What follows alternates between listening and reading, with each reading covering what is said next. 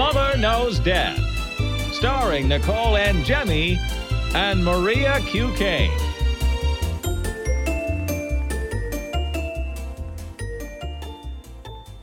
Hey guys, welcome to our very first episode of Mother Knows Death. I'm here with my daughter Maria, and we are so excited to start today. But first, we're going to give you a little bit of our background just in case you don't know who the hell we are. So first, I want to say that my name is Nicole Angemi, and I'm a board-certified pathologist assistant. I specialize in doing autopsies and dissecting organs from surgeries. And then about 10 years ago, my husband came up with the idea that I should start bringing my work to Instagram. And I did. I started an account called @Mrs_Angemi.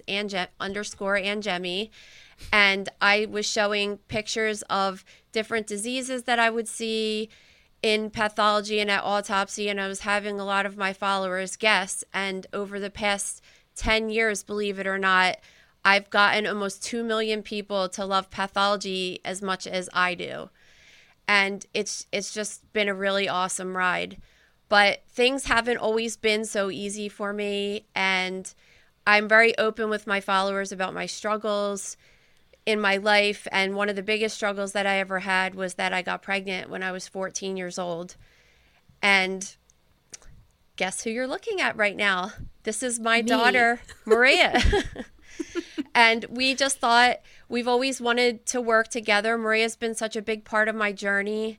She, you want to tell them you used to work at the morgue with me sometimes in the summers when you were off school. Yeah, I remember being a really little kid and you first took me to a couple college classes with you, which I kind of can't believe they let happen, but it was also cool to sit in the back of your biology class when I was just a little kid. And then I ended up working with you at the hospital when I was a teenager, only to discover that I really hate everything medical. So following in your footsteps was not really for me. So I kind of took my love of science that I had from you and my love of art and combined them and went to school for photography. I have a degree in photography. I ended up working in the photo industry for a few years, doing photo assisting, fashion and prop styling, working on a movie, which was a really cool experience. And then COVID happened. I got the opportunity to get a certification in UX design. And that was really helpful because right when I finished that program, you needed me to come on board and help you out. So it's weird. We always, I had Maria when I was so young and we're almost as close as siblings. And we always used to daydream together, like, we're going to work together someday. And we never really could figure it out because I love blood and guts, and Maria faints if I even talk about her getting her blood taken right now or something, she will just faint. So it never really worked out. But then one day we were thinking about the stuff that we always talk about, and we always talk about pop culture, and we always talk about, oh my God, did you hear that news story? Did you hear that news story? So then we thought, all right, this is going to be the idea of our podcast. We're going to talk about all of the breaking news that surrounds death, pathology, disease, and everything that has to do with the human body. So we're really excited about doing this, and we think that you'll really like it. So I just think there's so many different stories that happen in the news every single week that relates to pathology, whether it's natural disease or forensics like accidents, suicides, homicides.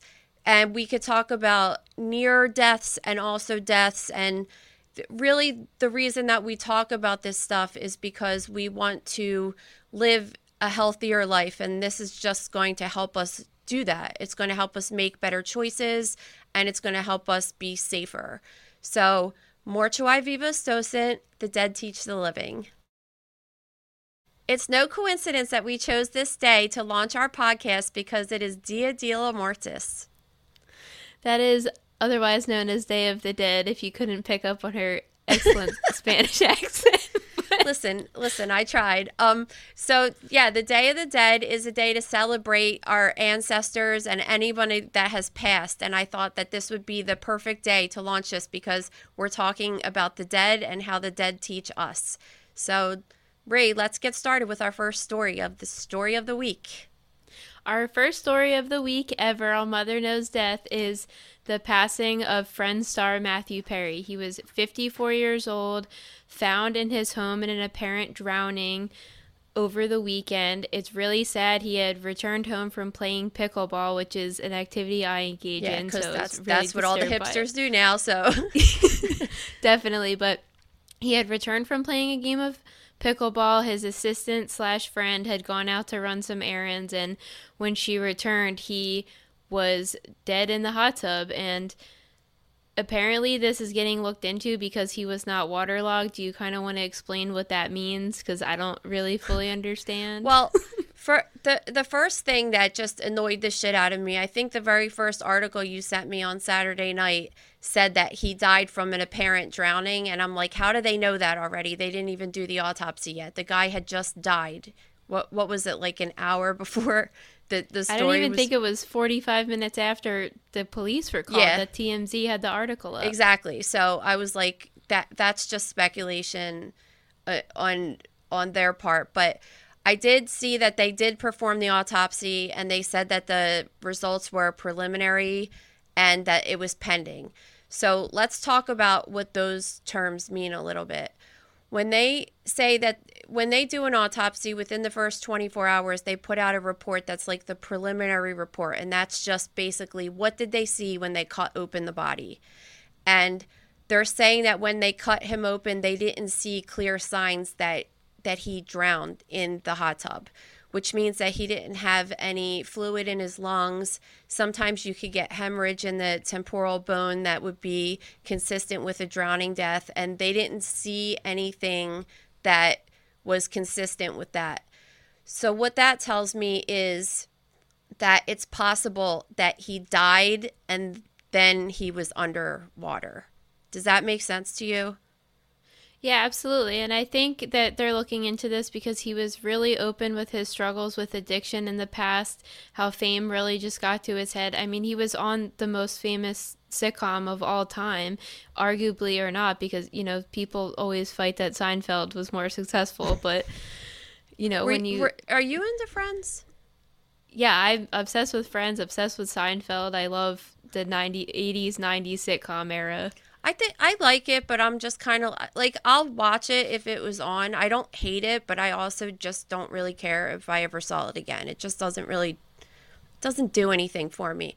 But yeah, he had an addiction from the time he was 14 years old, I believe, when he started drinking alcohol. And then he was filming some kind of a movie and had an injury on a jet ski or something and started using opioid drugs, and that's when his addiction really started, right? And yeah, so then he started having pathology associated with that, because when you're on those types of drugs, it causes severe constipation. And he said that he had surgery because his colon burst, but to me it was that he probably was so constipated that he had his bowel ruptured. That's what happened. But then he ended up being in the hospital for an insane amount of time. I think he was in a coma after the surgery. Yeah, he was in a coma for 2 weeks, hospitalized for 5 months from that surgery. 5 months is an insane amount of time. And that was only in 2018 too, so that wasn't even that long ago. Yeah, so you're just talking about a person that's had severe stress on his heart, on his brain. He's had surgery, so he has adhesions. There's other things that could have happened besides him just what looks obvious is him drowning in the hot tub, right? You could get hyperthermia.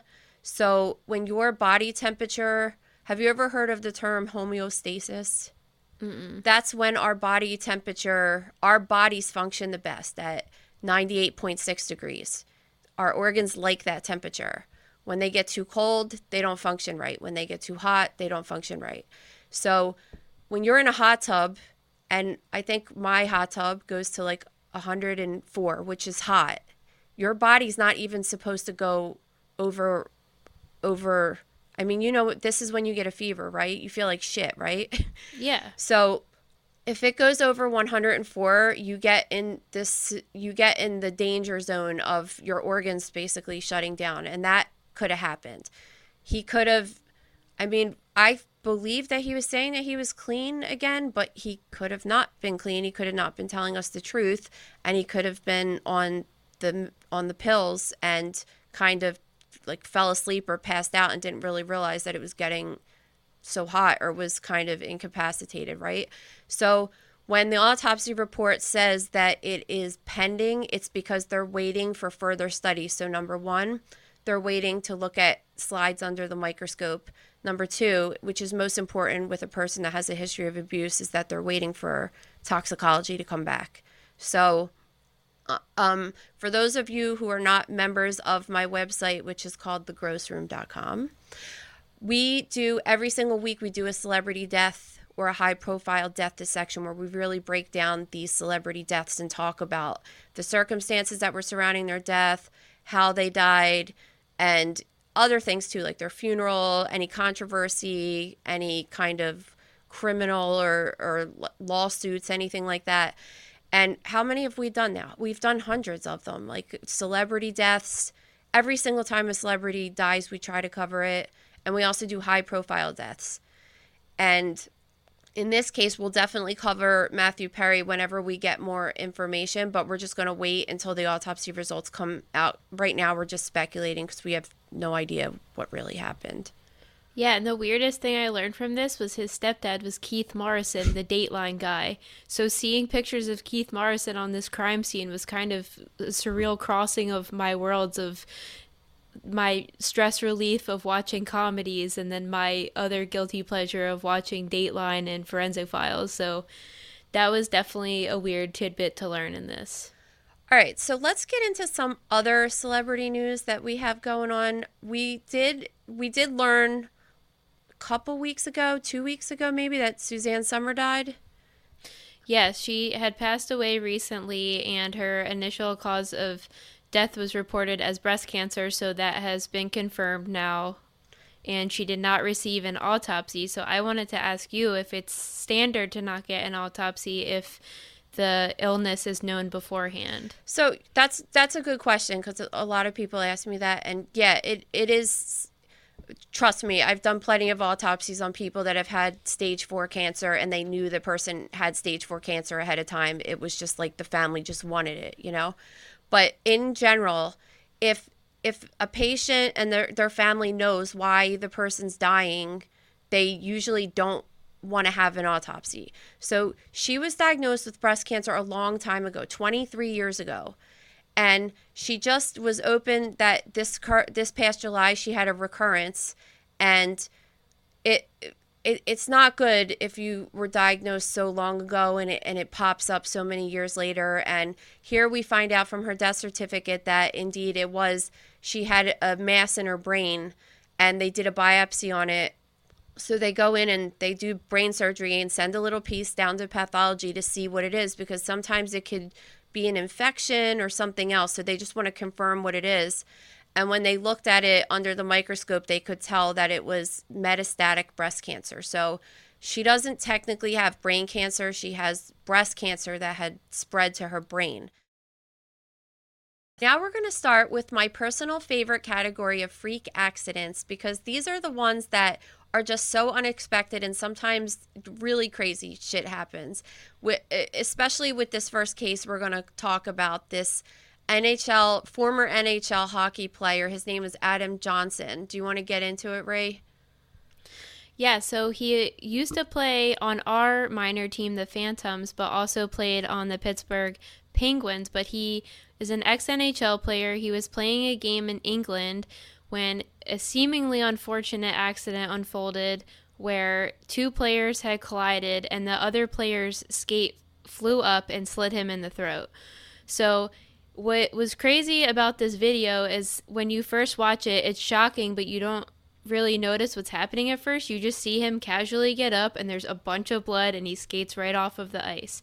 But he died a couple hours later at the hospital from the injury, and first of all, I can't even believe he got up and skated away, which my husband was saying is standard. They go through some pretty serious injuries and they're just used to just getting right off of the ice. But when you see the amount of blood and now know that it resulted in death, that's incredibly strange to see on video. And this case is just unfolding because now it's being investigated as a potential murder, which when I watched the video, I just was like, of course this accident could happen. It had happened in the past, and it always brings up the question of should neck guards be required for players, and I guess there's certain rules regarding that. Is it definitely being investigated for that, or is that just media buzz? Because the guy that caused the injury, which if I'm sure it was an accident, and if it was, that it's horrible that this guy already has to go through this, and now he has to be under this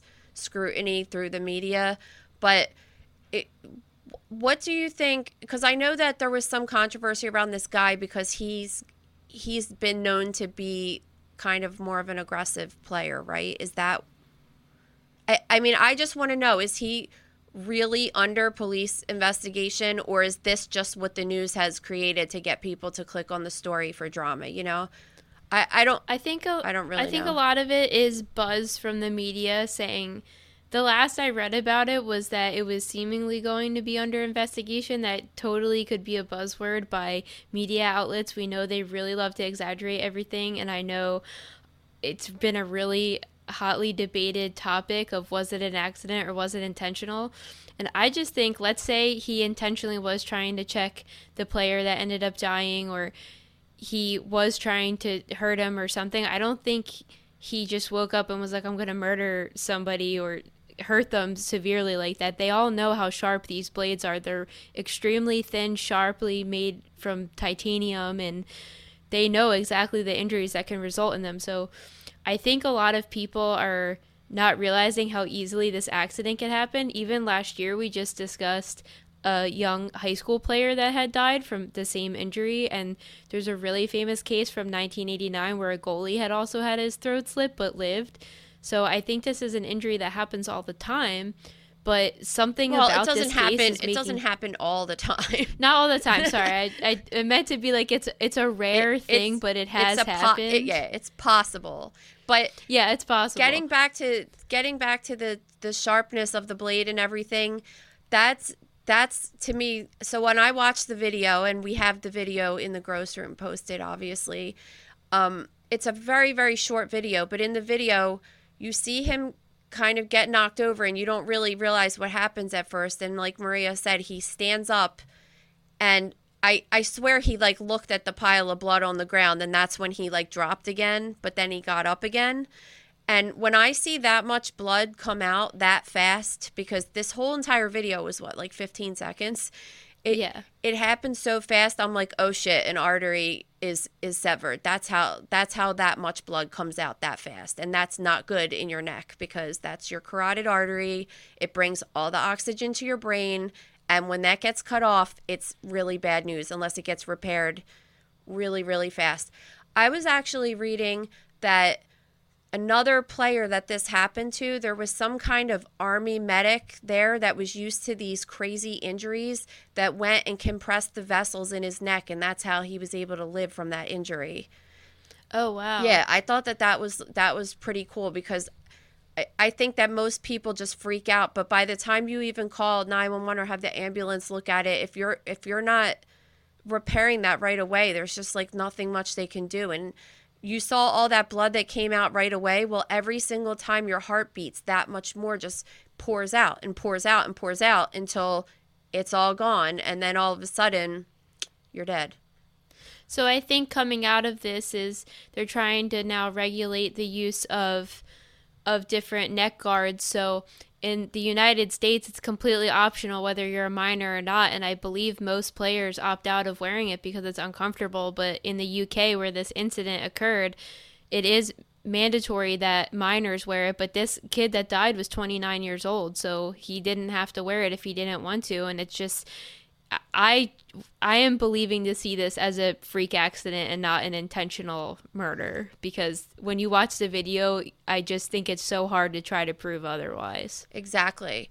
Now, the next freak accident is freaky too, because I have worked in a hospital for so much of my life, so it freaks me out. But apparently this happened in California, that a nurse was pushing a patient into an MRI room to get a scan when she felt the magnet of the MRI machine pushing towards her, and the patient that was in the bed fell onto the floor, but the MRI machine basically sucked in the bed that the patient was on, trapping her between the bed and the MRI machine. She had to get surgery. She had a couple of screws or something from the MRI machine or from the bed embedded in her body and had to have surgery to remove it. And I just think, like, Ray, have you ever had an MRI? Yeah, a couple of times. And you know, they ask you, like, do you have any, they make you take out your piercings and they say, do you have any metal fragments in your eye? And do you know that all that they ask you all those questions. Do you have any implants in your body? They ask you that because the MRI machine takes pictures by using magnetic fields, and it's essentially like a huge magnet. And I don't know if you know this, like Gabe even says, my husband's a firefighter, and he even said that they're trained for that because they can't have certain gear on if they would go into that room because it could really suck you in. It's crazy. But after they did the investigation and stuff, they saw that the hospital was like not following protocol. Shocker. Yeah, so this incident happened in February, but the investigation has just wrapped up now, and of course found that they weren't following protocol. Nobody was following protocol, so we definitely see these accidents happen more so when just everybody's kind of blowing off rules and not paying attention. And as we know, in the gross room, I'm the rule follower of the group, so... Yeah, I you know what, though? I'm the most non-rule follower. You know that. I'm your mom, right? But when it comes to certain things like that, I'm like a crazy rule follower because I know that these things could happen. And I can't even believe that as part of the investigation, multiple things came out. But one of the biggest ones was that they didn't screen the nurse or the patient for metal. It's just like, what? How does that even happen? Because they're so crazy about it when you go get the test done. Yeah, I'm thinking of the few times I've had to get them done and just how hardcore they are about the screenings and all the pamphlets you have to read about taking everything out and them double checking once you get there. So it's just really hard to imagine this happening. Yeah. Which is, I guess, why it's newsworthy, because it doesn't happen. You know what else is not thinking about happening is our next story. Oh, yeah. So this TikTok went viral. This woman had woken up in the middle of the night with this really eerie sensation in her ear. She goes to the doctor, and it turns out this live spider was in her ear, which I couldn't even read this whole story. It was skeeving me out so bad. It is kind of like your biggest fear is like, I mean, obviously your biggest fear is a spider crawling up your vagina while you're sleeping. But I mean, that wasn't my biggest fear. But the next biggest fear is one climbing into your ear hole while you're sleeping. Is it worse in your ear or your vagina? Because I never honestly thought of the first option. I feel like, I don't know. I've never thought about this, but I feel like your vagina is more accessible. Like you could stick your hands up there and kind of scoop it out. Whereas like you can't get inside your inner ear. You only could get inside so far with a Q-tip, and really like a Q-tip could push it all the way in even further, and you would hear it. That's why it would be worse. You would hear it in your ear. I'm telling you, it sounds like if you went up to someone's ear and talked that close like that. What's that stuff Lillian says? ASMR. I don't even know whatever the weird sound thing or whatever. But yeah, so I personally think it would. Either would be worse. But then when they were saying, so what happens is an insect could get in there and it could get like trapped up in the earwax, which is gross. But then they were saying that they checked the ear to make sure that there were like no eggs left behind. Like there's just all this other shit that goes along with it. I would be freaked out forever, like something was going to hatch in there. But then when the doctor got it out, the live spider fell on the woman's sweater. I know. And then they like chased it and like trapped it with a cup. No, I would vomit. I don't even want a live spider. Like the kids, last week I had the kids and there was a spider on my couch and they were freaking out so bad that they pushed the couch. Spiders. So I can't even imagine one being in my ear. I didn't even think about the eggs part. Oh my God, I would be traumatized. I would have to go every couple months to get that looked into just to make sure. You know that you can buy a thing online to the camera that you could hook it up to some kind of app. I was actually going to get it. You could hook it up to, well, I was going to get it for Lillian because she always gets ear infections with her weird ear issue. So instead of like on Sunday night when it always happens that I got to go to urgent care or something ridiculous, I could just check myself and be like, no, she doesn't have an ear infection or whatever. But yeah, I would have that camera and just be checking it all the time to see if I had a spider in my ear or like baby spider eggs hatching in my ear. And for those of you that don't know, Lillian is my younger sister. Oh yeah, she's my 10-year-old. She's my middle child. But Maria, she's great, and we love her. Yeah, Maria was 18 when she was born, so they have a huge age difference. They're actually further apart in age than Maria and I are, which is so weird. Fun fact. We have a very weird family, so. Now we're going to get into some violent crimes. The biggest story of the week has to do with the mass shooting that occurred in Maine. So last week there was a mass shooting in Maine. An active shooter had hit a restaurant and a bowling alley. As a result, there have been 18 deaths. So what was really scary was that nobody could find this guy for over 48 hours. So the entire area of Maine was on lockdown for that time, which think about living in a small area and just being so scared to leave your house and not know what's going on. So after the 48-hour search, they had found him. He had a self-inflicted gunshot wound, and he was in an overflow parking lot where he used to work. So I think that the mass shootings are like one of the biggest fears. I know a lot of like myself and friends of mine, you, everybody, family, we all have a big fear of this.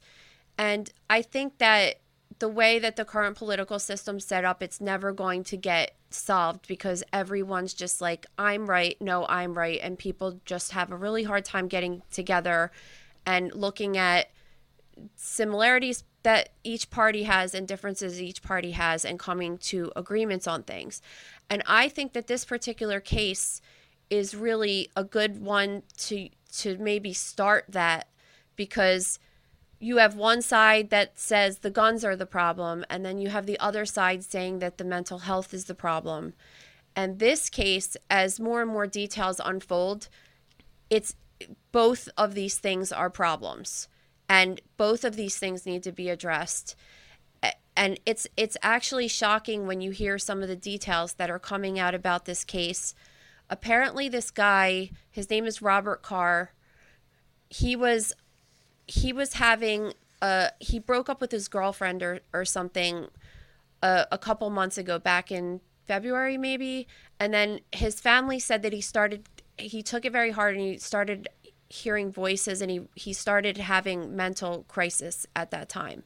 And his family reported that to the sheriff's office that they thought that he was having serious problems. This was back in May, to the point where they said he has access to firearms and we are worried about that, which I think is it takes a lot for a family to do something like that. Like imagine doing that to one of your family members, and then imagine that information not be used to help save lives, basically, right? So that those calls kind of, nothing really came out of it.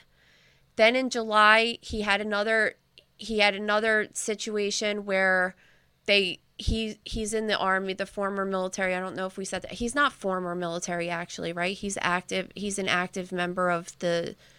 Yeah, he was active military, and they also expressed concerns about his behavior. Yeah, so I guess with part of the voices that he started hearing, he started having this paranoia that people were talking about him and saying he was a pedophile. And it not only happened at his job, which when they reported it, one of the soldiers actually said that they thought that he was at risk of snapping and he could carry out a mass shooting. That they took him off of They said that he was no longer allowed to use the firearms at the training. But then the mental health services, they follow up, and like everything keeps falling through the cracks. Like people were supposed to be checking to see if he had access to guns, and one thing led to another. And this guy, even with all this history I'm telling you right now, there's like a yellow flag law in Maine that allows police to say that they're taking away firearms from somebody if they can get a doctor to sign off that the person is mentally unwell. And it appears that nobody tried to use that law to take this guy's firearms away. They just assumed he didn't have access to them. I'm not sure. Well, the brother had come forward and said that they had removed the ones they knew he had access to and had locked them in a family safe that he didn't have access to. It seems like ones he used in this shooting were newly acquired or unknown to family members. Yeah, so that's the thing. Like, who knows, right? Who knows? But they are new, and that's the other part of this is how the hell with this guy. So not only did he not have firearms taken away from him, I mean, the family took them away, but the police didn't take them away. But then he was able to go out and buy new ones recently, days before the shooting, even having this history of this mental illness documented, and through the U.S. military, no less. Like, it's just the combination of this case is just so disturbing. And how do you feel as a family member that your dad, your brother, your son, your daughter got shot and killed, that this all happened and this 100% didn't have to happen? And as a citizen now, how am I supposed to feel to know that there's another person like this that's waiting to do this, that's not being taken seriously or not followed through with? Yeah, it's really sad. And I was reading that the only treatment he received was he was observed for 2 weeks in July, which if you're going through all of this and everybody in your life is coming forward saying that they're really concerned about you, I don't think 2 weeks of observation or treatment is going to be enough to kind of undo that. So I think that speaks volumes. And then they even had a wellness check as recently as September 15th on him, which resulted in nothing. Like, they couldn't find him and they did nothing. So it's just really horrifying to hear. Why go through the motions of the wellness check if you can't find him, if you're not going to do anything? It's just like such a complete failure.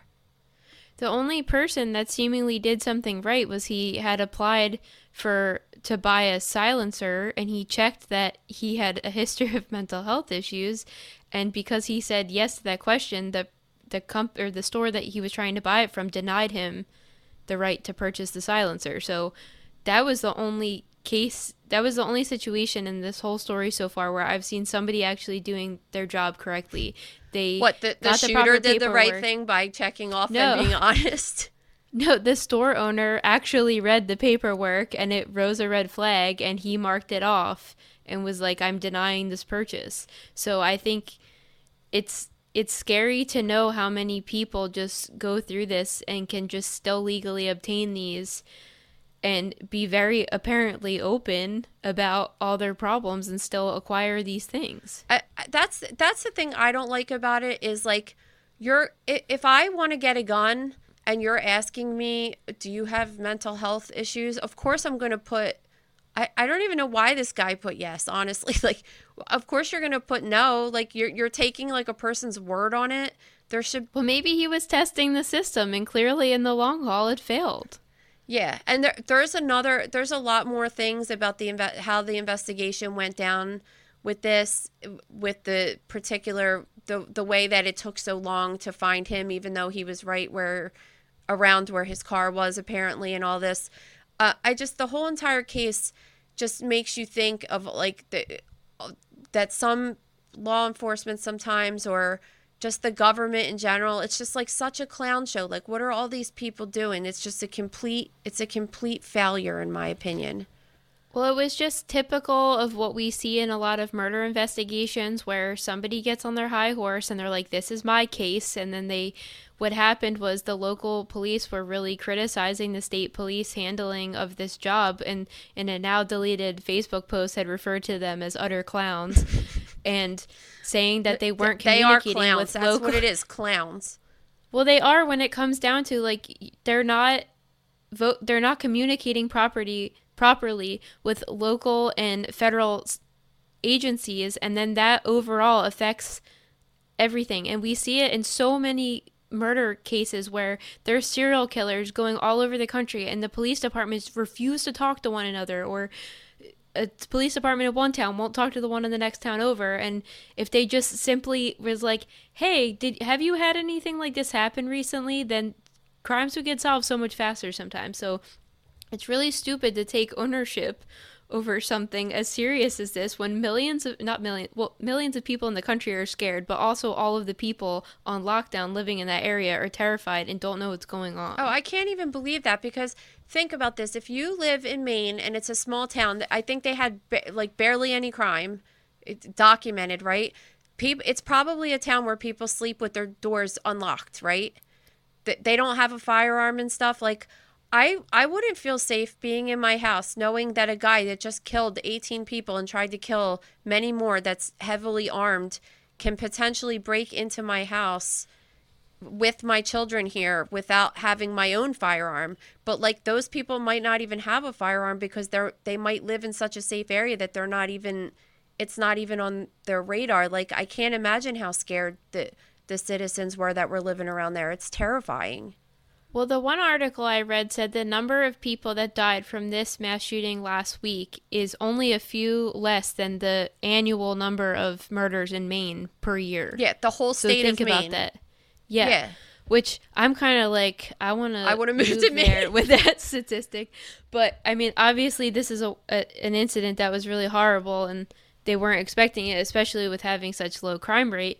But I was shocked by that number, honestly, because I'm like, go Maine for having good crime stats like that, obviously with the exception of this horrific incident. But it is just, the whole thing's just really scary, and I can't even imagine. The little glimpse of this we had was when that prisoner was escaped last month or 2 months ago, and it wasn't even in our direct area, but it was in my in-laws area, and just this guy that had been in jail for murdering his ex-girlfriend or his girlfriend in front of her 2 kids. It's scary to know this person's on the loose and living in the woods and breaking into people's homes for food and clothing. So I can't even imagine living through something this severe. Yeah, I know.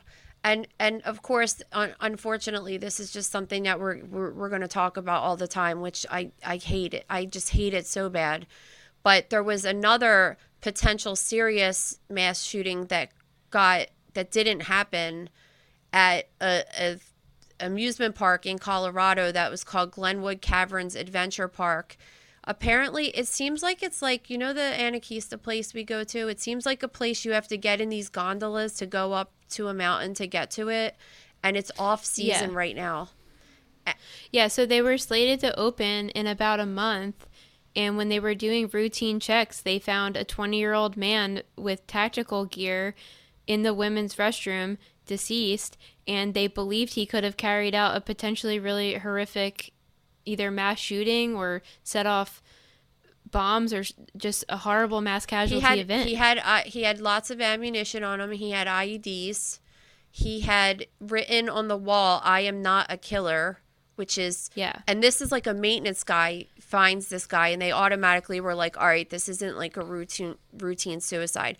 My question is, though, is that if they weren't going to be open for another month, like, what was he doing there? They said that he probably had to go up a service road and kind of broke in and trespassed because the place isn't open. But what was he doing there? Was he going to, like, plant stuff around? Like, why was he there 1 month prior? It's so weird. Well, I was thinking he was either there. Well, I don't know why he had all that on him, but I'm thinking it's what you were just saying. He was planning stuff, or he was trying to get the lay of the land. also, my first thought was, how did he get in there and nobody noticed it? Because even if they were off season, there has to be cameras around. So nobody picked that up at all, which is really concerning. And the fact that this was discovered, like, thank goodness this ended without some mass casualty event happening, but it's still really disturbing to know the potential behind it. I wish all of these would happen like this, because all of these people end up killing themselves. So just like, why don't you just kill yourself and not drag everybody else down with you? It seriously, I really don't understand it. But so this just happened, what, two days ago or yesterday or something. So this story's still unraveling, but they interviewed his brother apparently and said that he was very distant from the family. He wouldn't talk to them, and that he stayed up all night and played Call of Duty, which I'm not sure if we could have a conversation one day too about the whole video game situation, because that's what you do in that game, right? Is simulate killing people. That, and I even had a discussion with you last week because the kids were playing Roblox and they were like, oh, I just shot him. And I'm like, what are you talking about? And there's a cops and robbers game in Roblox. And I'm like, this is great to make a gun-oriented game about killing people for a game specifically designed for young children. Well, the thing is that these games have existed since the time I was a kid. I remember playing games like that on Nintendo and stuff.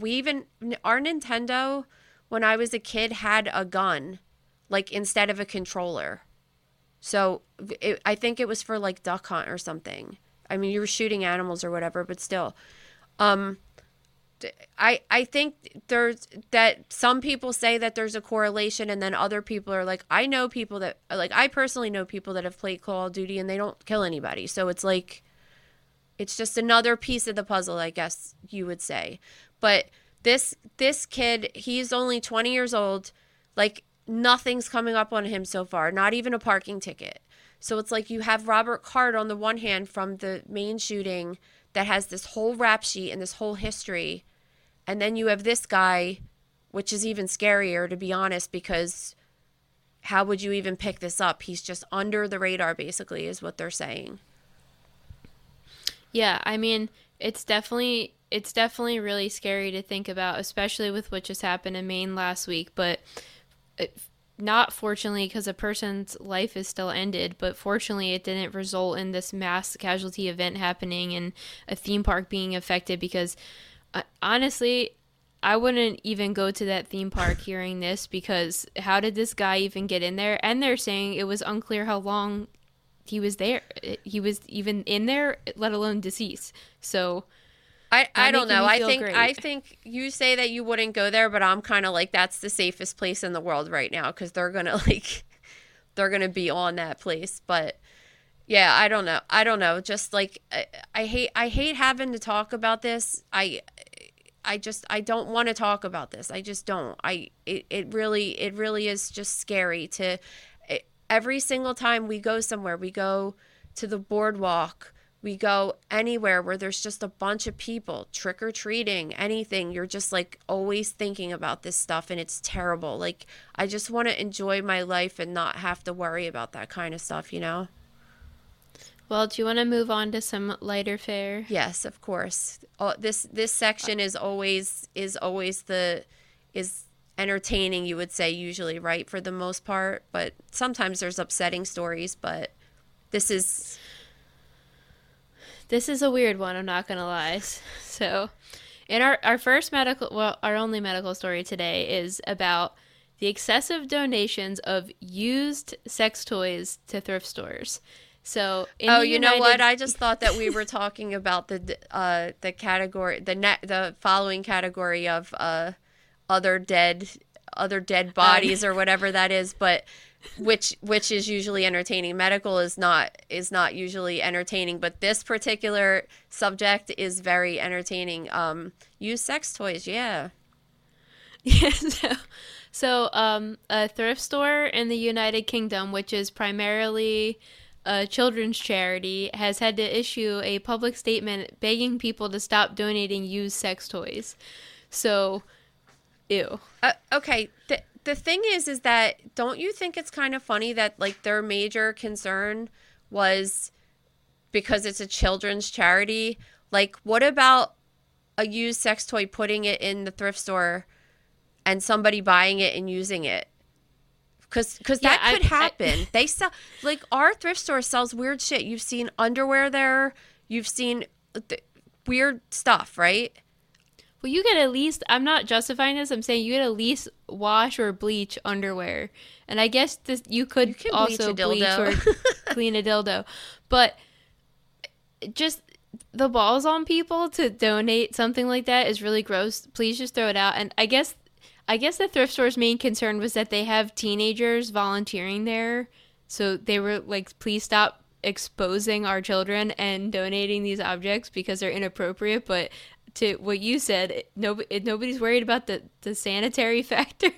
Yeah, because it's true. Like, bacteria or whatever is one thing, but like if someone uses a sex toy and doesn't really clean it off and brings it to a thrift store, like HPV, hepatitis, herpes can live on surfaces for days to weeks.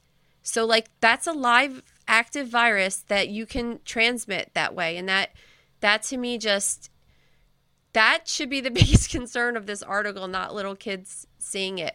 But, a teenager might want to get a dildo half price. They can be pretty pricey. They're like $80 sometimes.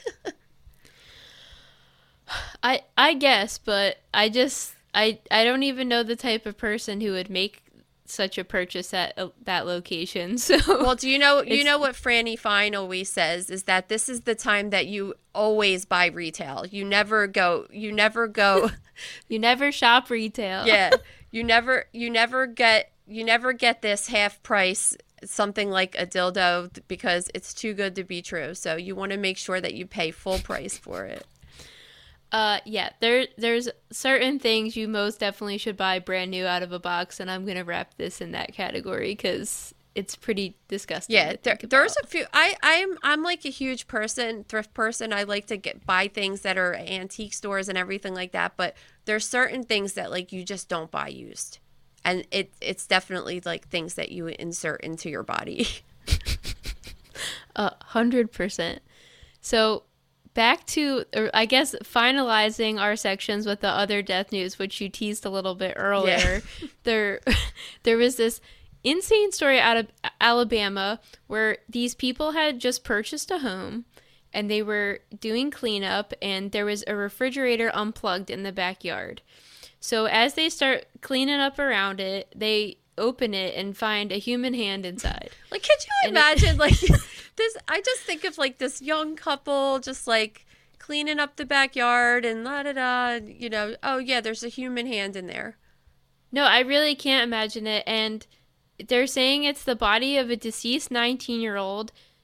Him and his parents had apparently rented the house before it was eventually sold to this now new couple who found the body. And they think he had been in there potentially since June. Well, he was suffering from spina bifida, so the parents were the caregivers of the kid, and I guess they think that the parents are under charges right now. I think they got arrested for his murder. Yeah, they got arrested. Yeah, so I'm not sure exactly if they really determined what the cause of his death was, but yeah, could you imagine that? Just you bought a house and finding that, because people always leave their shit in the house.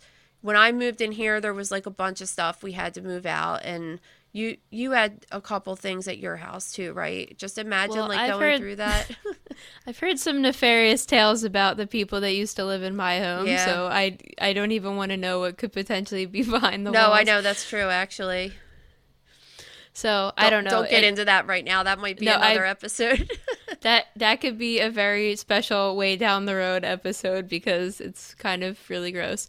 But yeah, having just bought a home in the last couple of years, I certainly can't imagine finding a discovery like this. I would be so disturbed, and just the fridge was unplugged, so imagine how gnarly that must have been in there. And they're saying they found a hand, but I'm assuming that's the only recognizable part that was in there. They probably lifted the lid.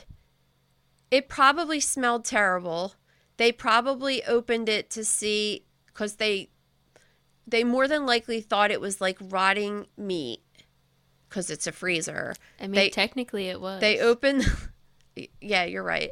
They open the lid, they see a hand, and they probably shut the lid really fast, called the police. The police came, and then they said they identified it as the body. Like, they found the whole body in there. So I'm not sure that it was dismembered. It just seems like maybe all they saw was the hand laying up there. But I just, like, what I found a broken record in my wall that was labeled Star Spangled Banner. That's all the good stuff I found in my wall.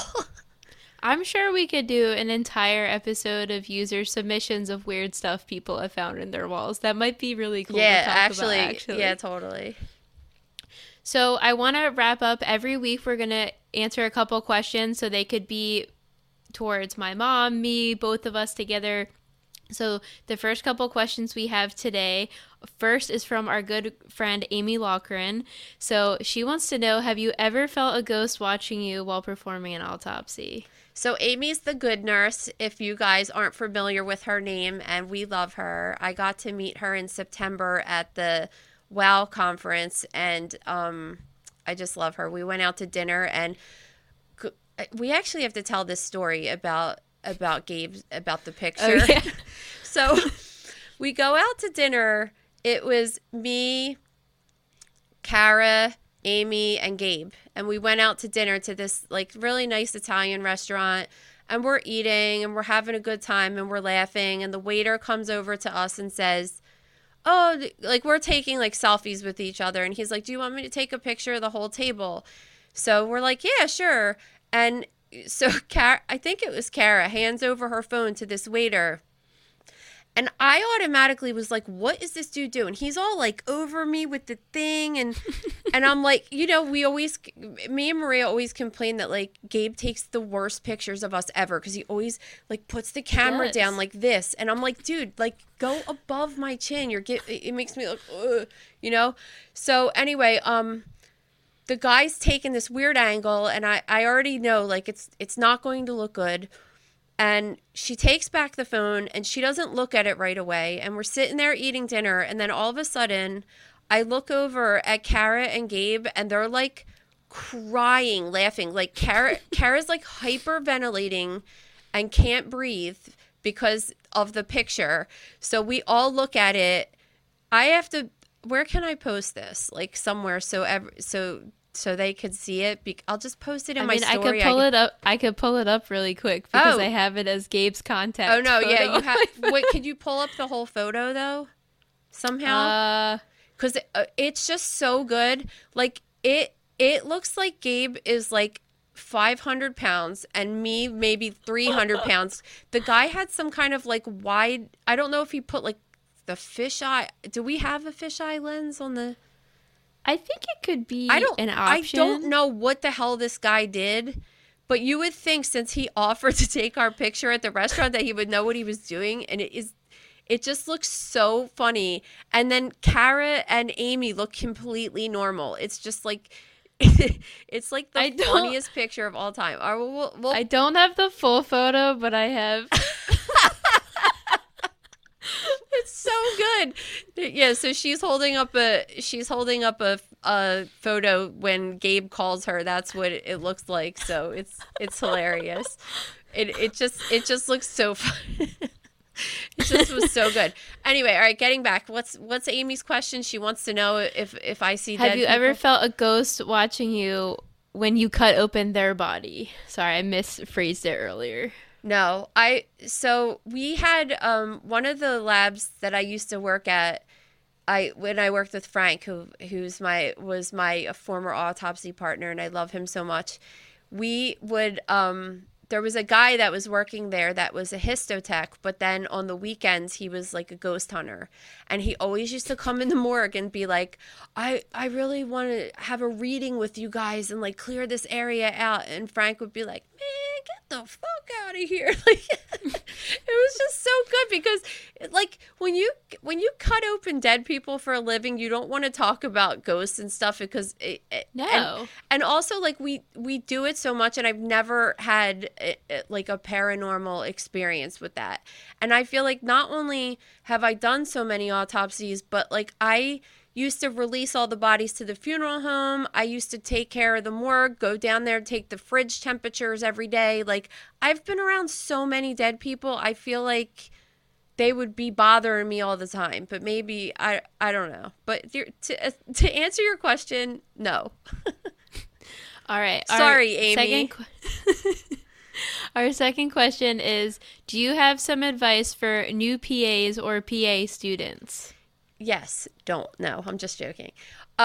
Yeah, if you want to, well, if you're a PA student, I guess you already know that you want to do this as a job, and hopefully you shadowed a PA to make sure that you definitely want to do this, because I feel like as much as I've done a service to this field, I've also done a disservice because I make it look super glamorous to be a PA, and sometimes the job really sucks. So you need to go and make sure that it's something that you can do for a living, because most of the time the lab is like in the basement or it's in some kind of room in the hospital that's hidden. There's no windows. Oftentimes there's no, you go and work in the morning and it's dark out, and you leave at night and it's dark out. You don't even know what time of day it is because there's no windows, and you're not around people. It's not like the active part of the hospital. I personally like that because I don't like people, but like some people like to be around other people. So I think that you should always obviously shadow someone before you even decide to go to PA school. Once you're in PA school, I think that the best thing to do is to get some kind of a job in the lab. Like, don't work at Starbucks on the weekends, even if it pays more money. I know money's an issue because I'm a person, and I was poor a huge part of my life. So it was like hard, I was in school, and I had her. I was a single mom. I had to work full time and go to school full time. And I get the money thing, but try really hard to get your foot in the door at the hospital, in general at the hospital. Like, even if you could work at the cafeteria at the hospital versus Starbucks, but mainly try to get into the lab of the hospital. Even if you're just like putting specimens in the computer and stuff, it's like the best foot in the door ever. That's my advice. That's really good advice. So if you guys want to leave a question for us, every Friday on the Mother Knows Death Instagram, it's at Mother Knows Death, we will be posting the little question box. So feel free to leave any questions you might have in there, and then we'll pick 2 or 3 to read every week. Awesome. Please leave some for Maria this time, because I would really, yeah, you're like, I don't need to answer any questions. I'm like, unless you need to know what's happening on the latest Real Housewives story, I probably don't have that much to contribute. Yes, and that I don't care. But I know that so many people do. So many of these Bravo viewers. But also make sure that you check out our website, thegrossroom.com. There we do. So if you like the Instagram account, you're really going to like the Gross Room, because we do lots of stories. Every single day we post. We do bigger articles, smaller articles. We have guest writers, and sometimes those articles are way different than anything that I would ever write, but very interesting information, like what happens to your body when you go to space and you come down, and just lots of different really interesting things going on every single day in the Gross Room. And the best part of the Gross Room is that we have a really tight-knit community of people that we comment back and forth to each other. We know each other's names, and it's not like social media, because the comment section isn't nasty. It's just like people there want to learn and want to be friends with each other. And when people are nasty, we kick them out. So it's awesome. Yeah, it's a really awesome space to have good conversations, even if people don't agree with each other. They're definitely really respectful, and it's not this internet troll environment. So it's a really good community to be part of, and if you really like this podcast, you'll definitely like everything else going on there. So I think it's, even as me that wants to pass out every time we talk about blood or I see it, which I've been good today. But yeah, it's digestible for the regular person, and that's the coolest part of it. So wait, I have a question. Since needles bother you, does the whole like slicing of the throat thing bother you? Yeah, but not as much. I just can't explain it. I think we've come to the conclusion I might have white coat syndrome where I think of going to the doctor, or when I'm at the doctor, that's when I get really queasy, because I've been, as a hobby, embroidering a lot lately, and I stab myself quite often by accident, and it doesn't bother me at all. I just can't get to the root of it. I think it's like fluid coming out. I don't know. I really don't know. I'm having a hard time figuring out where the root of it is so I could get over my almost 30-year-long lifetime fear. You might have to talk to a psychiatrist about this and see if your mother induced any kind of like childhood trauma on you or something. Do you think seeing an autopsy at 8 years old perhaps made me you not were like be... 13, please. Right, that's kind of young. You were old enough. It's fine. You're good. Eh. All right, guys. Well, thanks so much. It was great having you on our first episode, and let us know. Give us some feedback. Bye. Bye. Thank you for listening to Mother Knows Death. As a reminder, my training is as a pathologist assistant. I have a master's level education and specialize in anatomy and pathology education. I am not a doctor, and I have not diagnosed or treated anyone, dead or alive, without the assistance of a licensed medical doctor. This show, my website, and social media accounts are designed to educate and inform people based on my experience working in pathology so they can make healthier decisions regarding their life and well-being.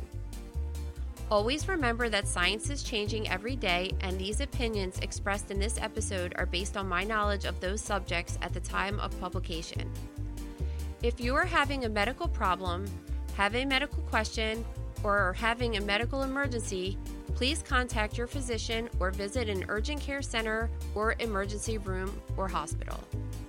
Please rate, review, and subscribe to Mother Knows Death on Apple, Spotify, YouTube, or anywhere you get podcasts.